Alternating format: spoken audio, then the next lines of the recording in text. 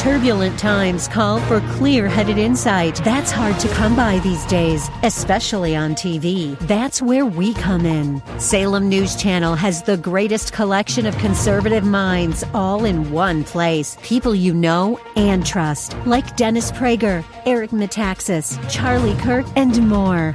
Unfiltered, unapologetic truth. Find what you're searching for at snc.tv and on Local Now, Channel 525. The following program was pre-recorded, and the views expressed do not necessarily represent those of this station or its management.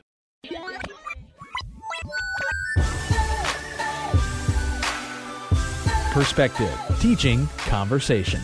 This is Isaiah 61. Over the next half hour, you'll hear why the Lord provided those verses and how they can be used in witnessing, in the church, and in daily life as God's children. Now, here's your host of Isaiah 61 from Spirit of the Lord Church in North Minneapolis, Pastor Joe Sutton. Hey, good afternoon, everybody. This is Pastor Joe Sutton. We're going to continue our conversation from last week. I have my son, my namesake, Joseph Oliver Cornelius Falonzo Sutton, known as Juice, the comedian here. And so by the time you hear this, I would have had shoulder surgery. Just pray for me. Some of you know how painful that can be, and especially shoulder replacement surgery. And so my son is going to take over the show until I can mobilize myself. It's going to be hard with one arm. And I've been dealing with one arm for almost 3 years. I finally put it off, and after praying and trying every kind of rehab and everything like that, I'm getting it replaced, and so that life can be a little better on the back end. And so he's going to come in here. But today we're going to continue our conversation. Last week, as you know, we talked about Martin Luther King and the impact it had on our lives and the direction we do and what we do and how we do it, and try to encourage you in turn to look at it more than just as a holiday or as an African-American holiday, but to look at it more from the object of his faith and what it motivated him to do and the sacrifices that he made, not because of his people, but because of his faith. You know, one of the big buzzwords today is always social justice. You know, social justice. Everybody wants to go out there and do something, and but we want to do it within the confines of our schedule. And you see, when God gets a hold of a person, whether it's Martin Luther King, Jonah, you know, Paul, you know, your schedule goes out the window. And you say, it's no longer I that liveth, but Christ that liveth in me. Mm-hmm. But today I want just to get a little bit more down to the everyday, down to life thing. You know, I always told my kids, just because we live in the hood doesn't mean we act like we in the hood. You know, we can have a certain level that we can do. And as you listen to this show, the show has an urban perspective because I'm an urbanite. The word of God is still primary, and the word of God is applicable whether you're urban, suburban, rural, on the moon. I don't care where you are. You know, it's still applicable. And so that's the main thing in our lives. It's not whether we're conservative or liberal, but we need to be biblical. You know what I mean? That's what we need to be, biblical. I tell people I'm biblical. If you're going to tag me with a tag me as biblical. And that's what we do. But we still got to live life out in this everyday earth. And I'm going to really, really, really put pressure on my guest today. And I'm asking questions, and he's got to give answers. You know, first stage of life, you know, Joseph, how was it growing up in North Minneapolis? I'm talking about on the real. You know, everybody think, you know, people call my church all the time, is it safe for me to park my car over there? Will we be all right if we come visit your church? Right. You know what I mean? And I know people probably listen to this radio show and say, well, you know, I'd like to visit this church, but man, I heard about North Minneapolis. People dying over there. They make it sound like it's Beirut Part 2. Yeah. You know what I mean? But as a young kid growing up and I mean, you were born over there, mm-hmm. raised over there, you know, was it that horrible? Like, no, I don't think so. So, like, it was always weird because, you know, when you shipped me off to Benil, like, that was some of the main questions that people asked. Benil, like, what? Benil St. Margaret's in St. Louis Park. St. Louis Park, Catholic school. Catholic school, yeah. But, like, I don't think growing up over North was that bad. Like, for me, it was one of them things where I was just so used to everything around me that like it just was a normal day. Like it was like the way that it seems on the news is not how it is on the street. Like we was out playing basketball, going to the park, hanging out. Mama organizing kickball tournaments. Yeah, like kickball tournaments. Uncle Heiser throwing basketball tournaments at Lincoln and like playing football in the field, and it was a good time. Like I feel like it was more of a community than anything, and like every community with low income, there's always that issue of problems. There's always going to be crime that comes with the low borderline poverty environment. But like, were you ever robbed? No. Your bike stolen out your yard? That is true. I've never been robbed. I've never been robbed, but I've been stolen from. So yeah, I mean, yeah, like my bike has been taken. Like when I went to the library, they stole my bike off the bike rack, but like no one has like literally physically came up to me and like ran my pockets. Like no one's ever done that before. And like we were always cool with pretty much everybody in the neighborhood. It usually came from people who were either new to the neighborhood or came from another neighborhood. Like the low end of North Minneapolis was kind of like its own little family. Like, yeah, we fought a little bit, but I mean, we was cool 2 days later. You know what I'm saying? And so I think that a lot of people get the perspective of North Minneapolis kind of mixed up because of what they see in the news, but they don't see that we're actually like all like it's like a close family in a way. So you go to Benil, right? How did Benil feel about, Martin Luther King's dream opened the door for you to be able to go to Benil St. Margaret, to go to St. Louis Park and go to school with people of the majority culture. How did they view you in North Minneapolis? I will say a lot of them were skeptical. Well, because funny. So originally I didn't even want to go there in the first place, but it was for the best. And so they didn't even have buses that ran from North Minneapolis to Benil. The first time I went there, like we either got dropped off or we caught the city bus, or like in the summer times I rode my bike to football or whatever. And so like they kind of at first, because they didn't know who I was, there was always this gleam like amongst the students, like, yeah, he dressed different, or he talked different, and oh, he must be from the ghetto. And like I heard stuff like that all the time, or like, have you ever been shot at? Hey, are you in a gang? And like all these different things, but like it was different. But like the more that people got to know me, the more that they realized like, oh, this dude ain't that bad of a person. And I had my flaws. Like, I was one of them dudes who was quick to get in an argument or roast somebody or like fight for what I believe in, literally.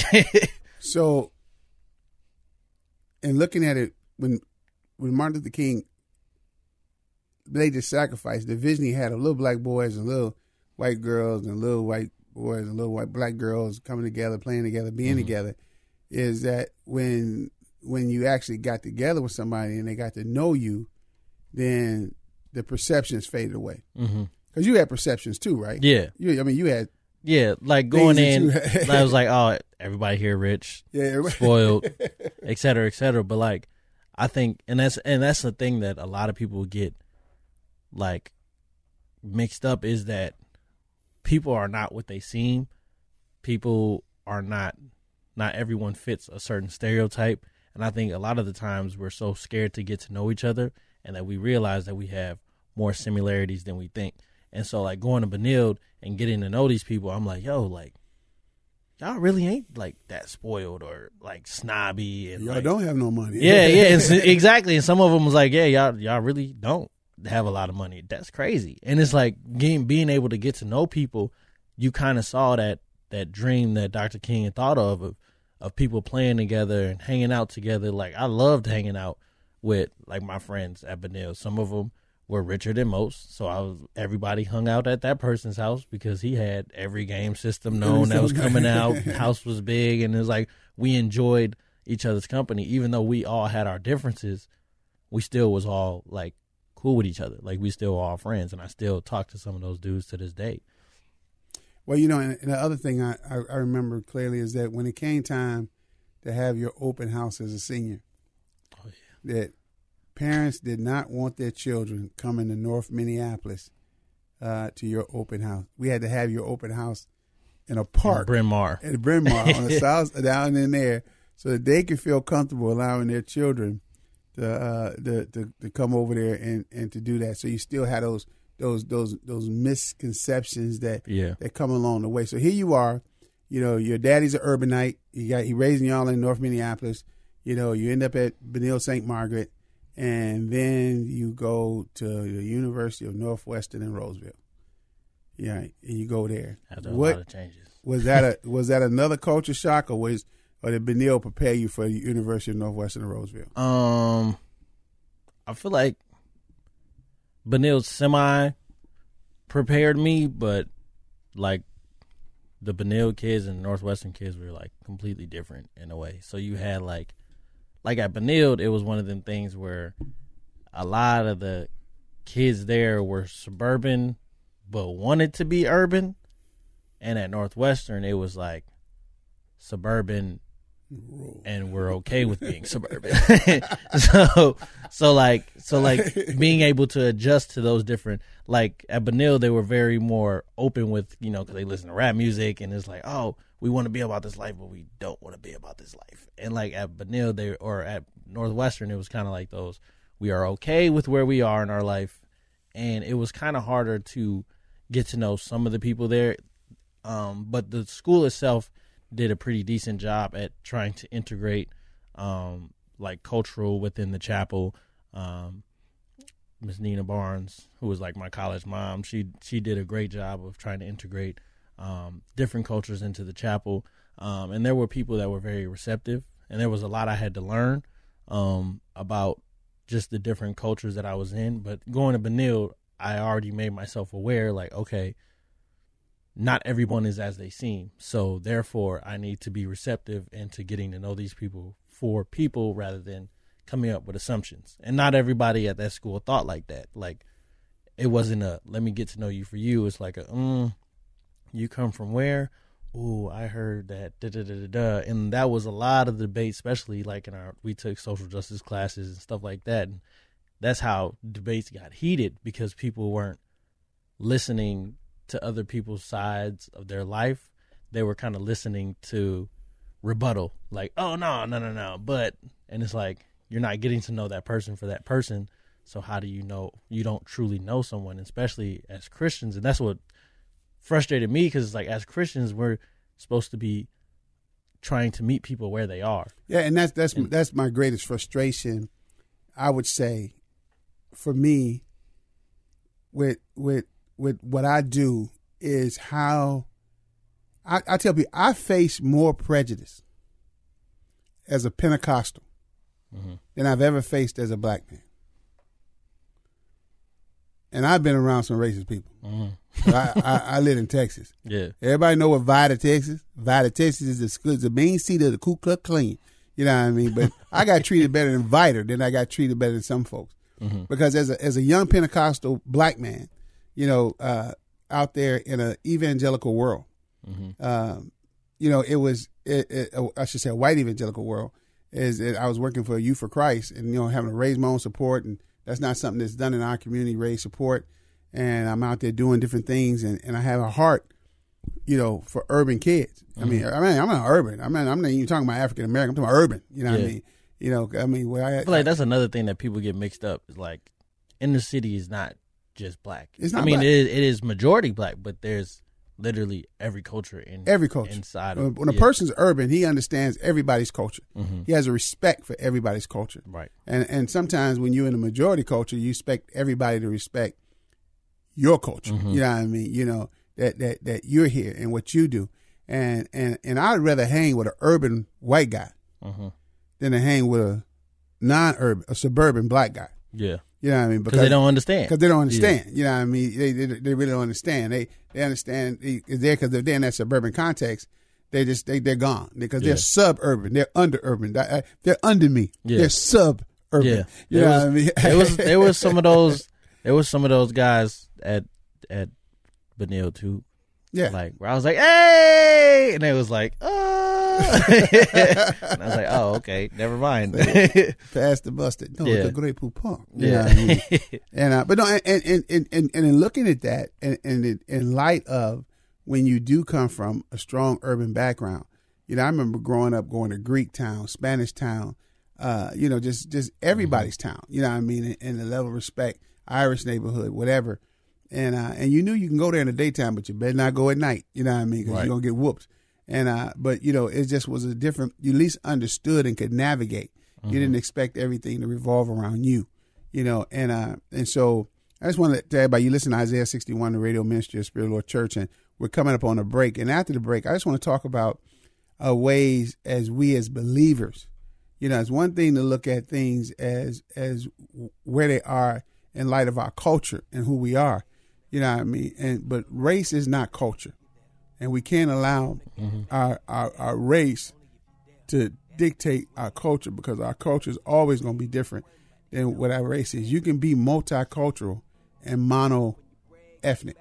You know what I mean? Because there are different cultures within every race. So after the break, we come back and we'll talk about that and how to live this out as a believer. I hate to tell them they ain't better get an umbrella, guy rain.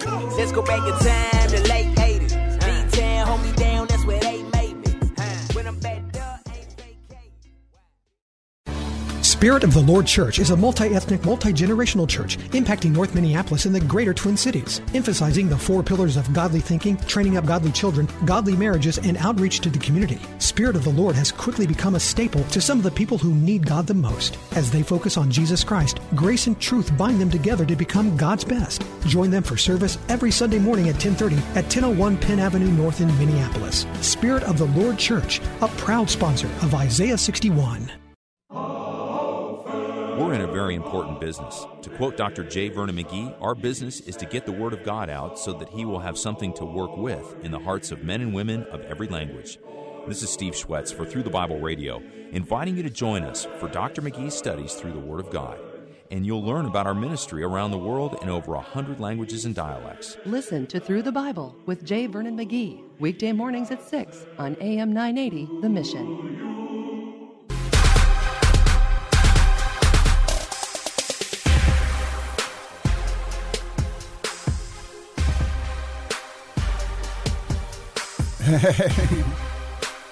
Nice beat.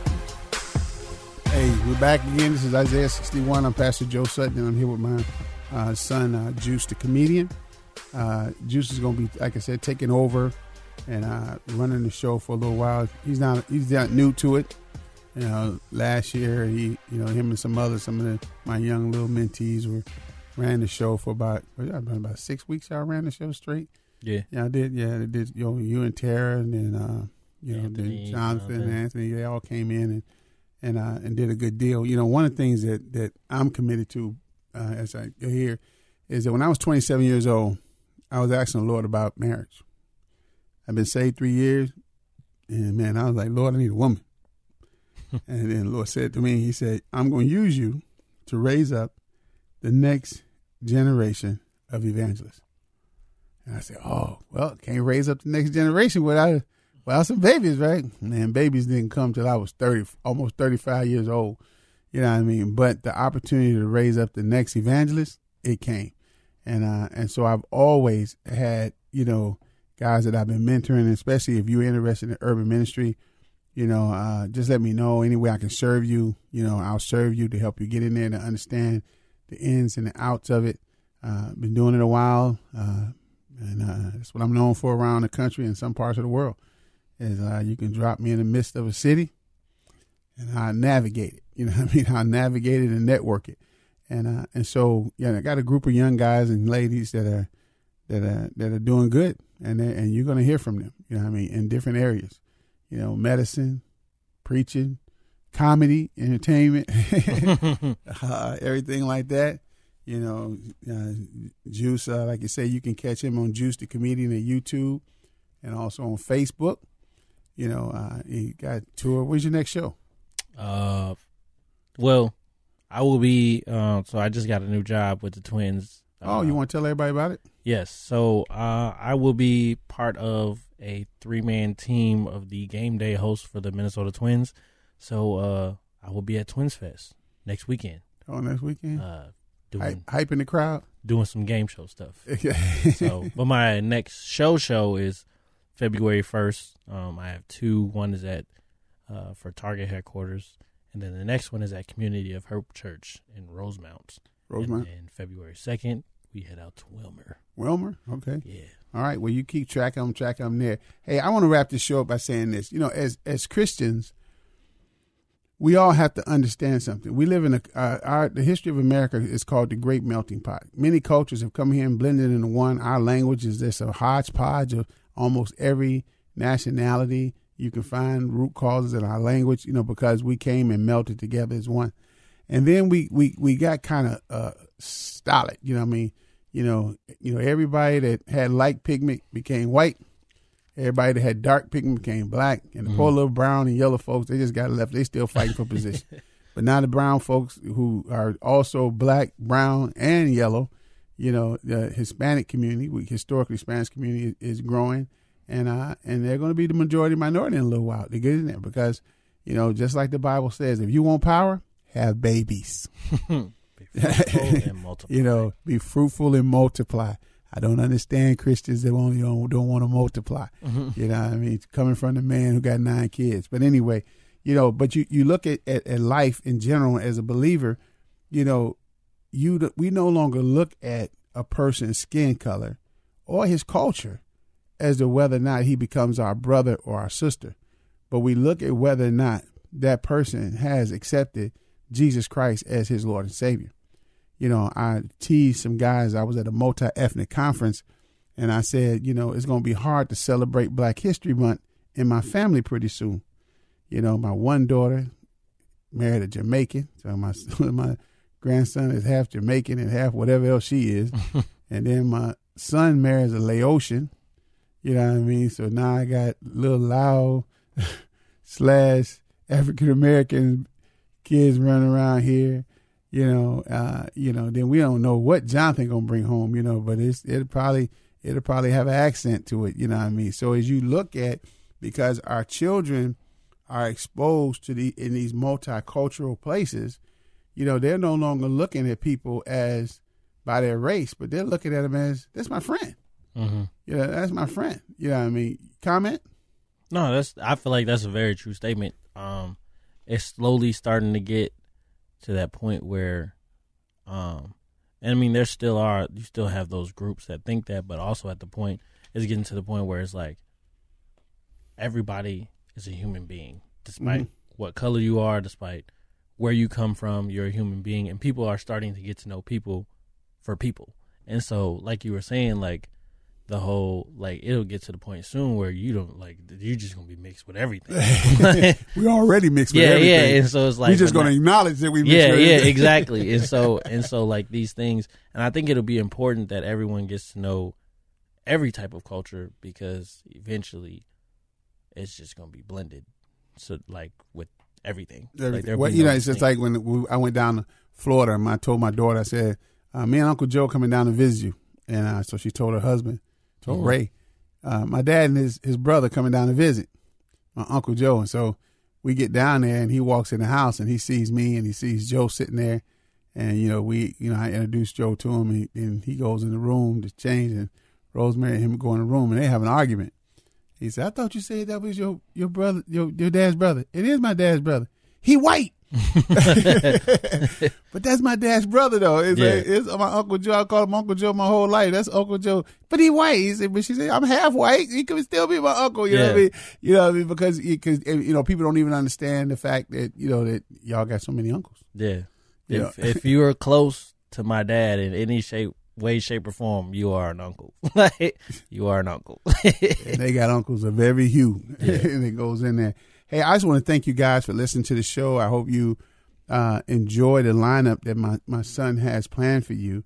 I just don't really know how long my recovery time, total recovery, they tell me is 4 to 5 months, but they want me to stay, still for a couple of weeks. And so he'll hold it down this couple weeks as he's always done. And I just want you to thank you for listening and supporting our program. And to understand this is that, you know, I'm not trying to, you know, offend anybody or box anybody. I don't want the suburban folks to feel like I'm anti-suburban. Yeah. And I'm not. You know what I mean? I'm just an urbanite trying to be a voice for people in the urban context to let them know that you may think that it's rough out there, but it's lovely in this family. So until we meet again next week, God bless you. See you later. And pray for them. Pray.